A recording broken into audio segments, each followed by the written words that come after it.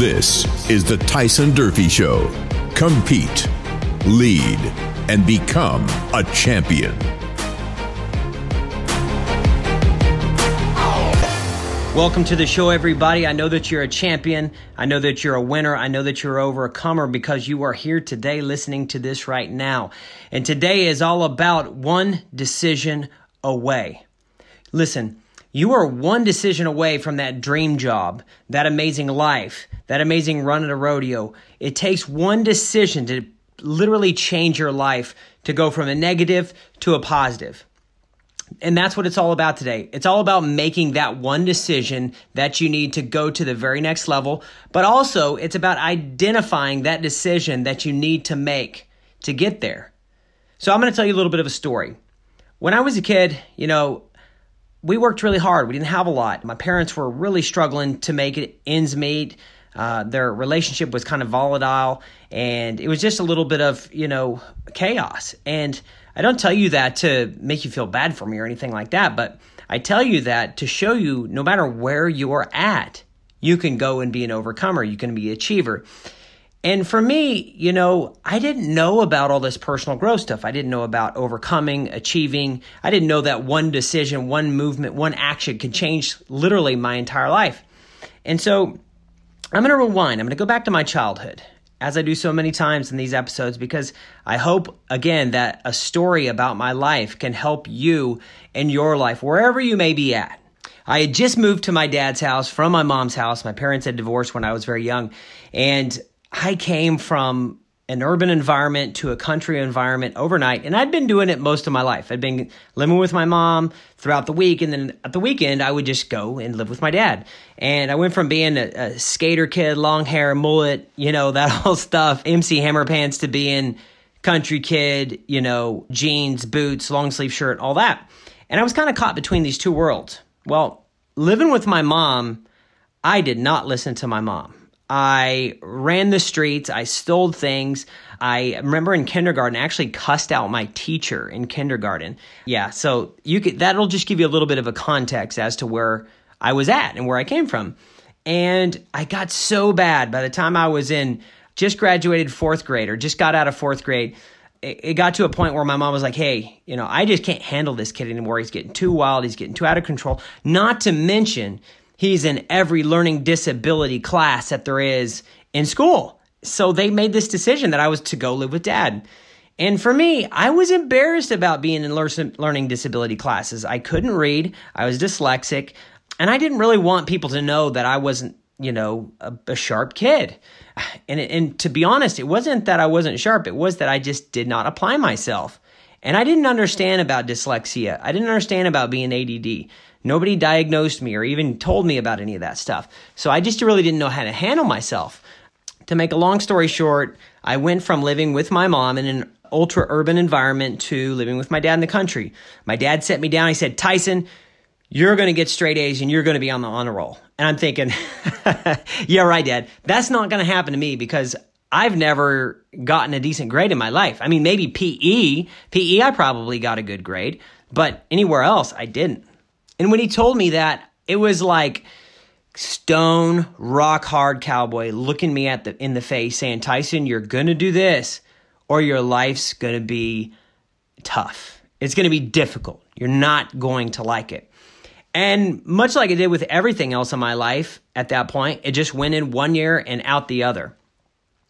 And, going into the first, month or so of school, I'm starting to inch the grades up, and I know that I got to report my grade card to Dad at the end of the quarter. Well, the deal was between my dad and I that I had to be on the honor roll, and I had to have all A's and B's. That's literally what our deal was. And it wasn't like I agreed to this deal. It was when they told me and basically said, your life's going to be miserable if it doesn't happen. And he also told me that when I'm riding horses in the barn and when I'm working horses or I'm working, you have to either be working beside me or you have to be studying. And to most people, that doesn't sound like a lot. But my family comes from an extremely, hard work ethic. My dad would work from early in the morning till really late at night, every single day. No vacation, 7 days a week. I remember many Christmases working, 16 hours a day on Christmases. So just to tell you, that's kind of where I came from. So I remember studying social studies definitions, and it's like maybe 10:30, 11 o'clock at night. And I remember the very last social studies definition that I read. It was a saga, and I had wrote down beside it what it meant. It said, long stories that the Vikings told about their great deeds, and I fell asleep. Now, I'm on the couch. I got the TV going. I was probably watching some old cassette tapes because we didn't really have any TV or something like that. And the next thing I remember is I woke up, and my dad has got me by the back of the neck, and he's whipping me with a piggin string. And for those of you that don't know what a piggin string is, it's just a thin rope that we use in the rodeo industry. And he whipped me several times, and he sent me to my room, and I was just devastated. I couldn't believe that, I would get my butt handed to me like that, or that my dad would whip me like that. And as he sent me away, he said, you broke your promise, you broke the deal. And my dad has always been very big on his word. If he makes a promise, if he shakes somebody's hand, if he looks him in the eye and says something, that's the way it's going to be. Well, I remember going to sleep that night thinking my dad hated me. I couldn't believe he would do this. And throughout that night, I cried. I was a little kid. I was probably, 12, 11, something like that. I cried myself to sleep. I got these welts all over my butt, all over my legs, all over my back, because every time he'd try to hit me with the rope, I would just jump a little bit to try to get away from it. And I just couldn't believe that this happened. I thought, this is my new normal. I used to go run the streets at night. I used to go hang out with the neighborhood kids. We would, just do whatever we wanted. I didn't have structure. I didn't have anything like that. And I remember going to school the next day, and it hurt to sit down. Literally for a day or two, it hurt to sit down because I had all these welts all over me. Looking back at that now, before I go into any more of this story, it was the best thing that ever happened to me. By far. In today's society, way over the line. But back then, if you didn't do what your dad said, and you essentially just didn't obey his commands, you were going to get spanked. You were going to get whipped. Now, my dad's choice was a piggin string because that's probably what he had laying around. And it was the best thing that happened to me because it made me choose a different path in life. It made me, make a different decision. From that day forward, I went on and I was like, you know what? I'm scared of my dad. I think he's going to whip the tar out of me. Maybe he doesn't like me that much. That's okay. But I am not going to fall asleep studying, and I am not going to get, D's and F's anymore. My dad straightened me out that night with one whipping. It's the only time he ever had to really whip me hard. And he straightened me out. You see, I made one decision after that night because I was actually scared. I literally was scared of my dad. And fast forward years to come, I go from getting all D's and F's, every learning disability class, the kid that used to hang out in the hall until right before the bell would ring. And then when the halls would clear, I'd jump into class because I didn't want anybody to see me going into the learning disability class. I didn't want the cool kids to know that I couldn't read. I didn't want anybody to know that I put words backwards and I was way behind and that I was on the border of failing out. See, I didn't like any of that. To me, that whipping that my dad gave me made me just make a decision and take action that, you know what? I might be behind right now, but I'm going to get my butt in gear. You see, if I tried to do that on my own, I'd be like every other person out there lying to themselves saying, I'll do it when this happens, or when the time's right, then I'll do it. No, I was forced to make one decision that changed my life. I eventually got out of learning disability classes. I eventually went on to high school. I graduated with honors. Had an all A's and B's all the way through school. When I graduated, I got the white tassel. There was a few of us that got that. Basically meant that you had a certain percentage on your grades all the way through high school. After high school, I began to apply myself. I speak 3 languages now. I wanted to go on and be successful in roping. There was another one decision that I had to make. My sophomore year, I go to the National High School Finals. I make it to the short go, and I wanted to do so good for my dad so bad. It was burning inside me, but I was nervous. I was scared. I did not know what to do. I backed into the box in the short go and my head got in the way. I missed my calf to easily win second in the nation. Easily. I decided when I left that day that I was never going to let pressure get to me ever again. I made a decision. One decision. I said, I'm going to practice my tail into the ground. I'm going to get up before everybody else. I'm going to work extra hard. I made one decision that, again, changed my life. The first one was that I was going to apply myself no matter what. I made that one decision out of fear of my father. The second decision was when I failed in extreme pressure, I made one decision that I was not going to let that happen again. I was going to read every psychology book that I can get my hands on. I was going to study. I was going to practice. I was going to become the best that I possibly could. It was one decision, guys, that changed my life. One decision might happen this year. Another decision might change next year. But what could your life look like if you make that one decision and you put in the effort to be great, to be good? Would you make your family proud of you? Would you make your friends proud of you? Would you become financially independent? Would you win that state high school championship? Would you place at a rodeo? It takes one decision to change your life. It takes one decision to move forward. No matter what you do, I don't care if you're a football player, you like to show horses, you're a school teacher, you're overweight, your marriage is collapsing right now. It takes one decision to change it all. Now that one decision has to be followed up with action. Instant and massive action. You must take it. Every time I made that one decision in my life to go be better, I was always met with massive action. That massive action went forward and it changed my life because I was hungry. I say, you know what served me in the past will not serve me in the future. What happened to me back then does not dedicate and dictate my future. Where I was is not where I'm going. And the one thing that I did every single time was make one decision to change my life. I want to get this through your head, guys. I want you to realize that you can create anything in this life that you want. If you're going through financial pressure right now, maybe that one decision for you is to learn how to save your money and not to spend it all. If you're going through financial pressure right now, maybe that one decision is to learn how to increase your income. If your marriage is in shambles, maybe that one decision is to speak openly and wholeheartedly with your wife. If you're not winning at competition right now, maybe that one decision is, all right, I'm going to put in the work. I'm going to put in the effort. Yeah, I've worked on my craft. Yeah, I'm patterned. Yeah, I know the mechanics, but I don't understand the mindset. Maybe that one decision for you today is to go work on your mindset.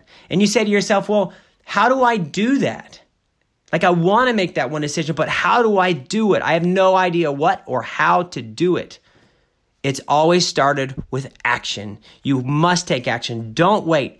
The opportunity to improve yourself may not be here tomorrow. Do not wait. Move forward. Take action. Read the book. Watch YouTube videos. Study people. If you want to learn about mindset, go into my content on social media. I talk a lot about mindset. There's also a million other people about mindset that are out there. Tony Robbins is great. Ed Milet's great.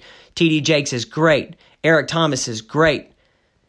There are so many people out there that can help you out with mindset. If it's marriage, go find the best and try to learn from them. If you can't get in contact with them directly, read their work. Read it.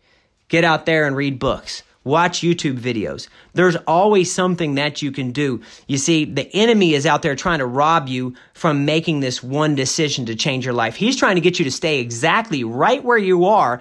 That way you lose. And see, I know that you're not a loser.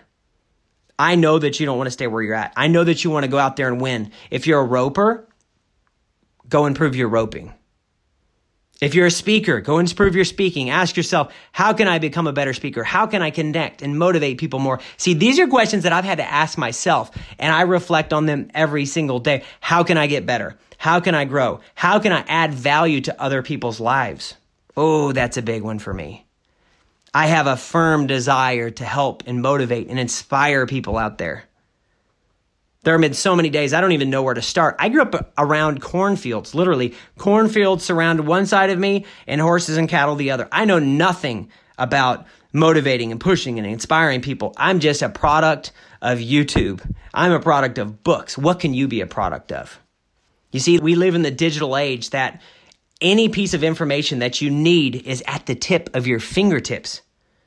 But you can't just consume it. Do not sit back and consume it. Go out there, consume it, and put something into practice. You must put it into practice. You make that decision. You consume the media, whether it be a book, a YouTube, a mastermind group, or getting around positive people.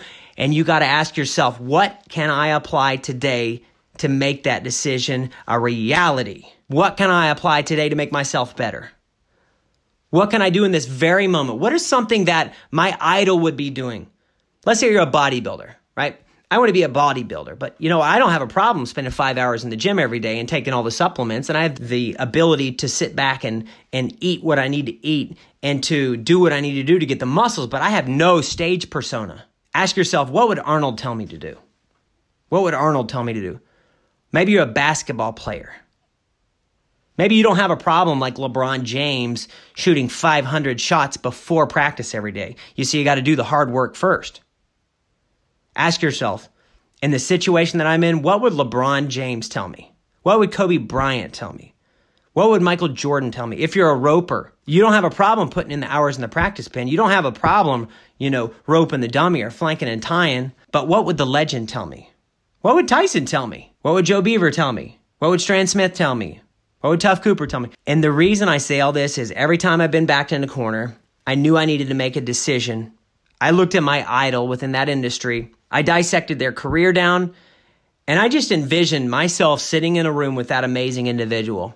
Man, I got 20 minutes of his time. I got 30 minutes of his time, and we're just having a conversation. And I asked him directly, this is where I'm at. This is where I want to go. This is the work ethic that I have. This is what I'm willing to put in. Where do I go from here? Where do I go from this moment right now? Do I keep moving forward in the path that I'm doing? Am I doing it all right? Give me some guidance. Give me some mentorship. Help me out here. Where do I go from here? And then I would just visualize in my mind that thing that they said back. And if they said, Tyson, you're doing great. You're doing amazing things. You're working hard. You just got to stay the course.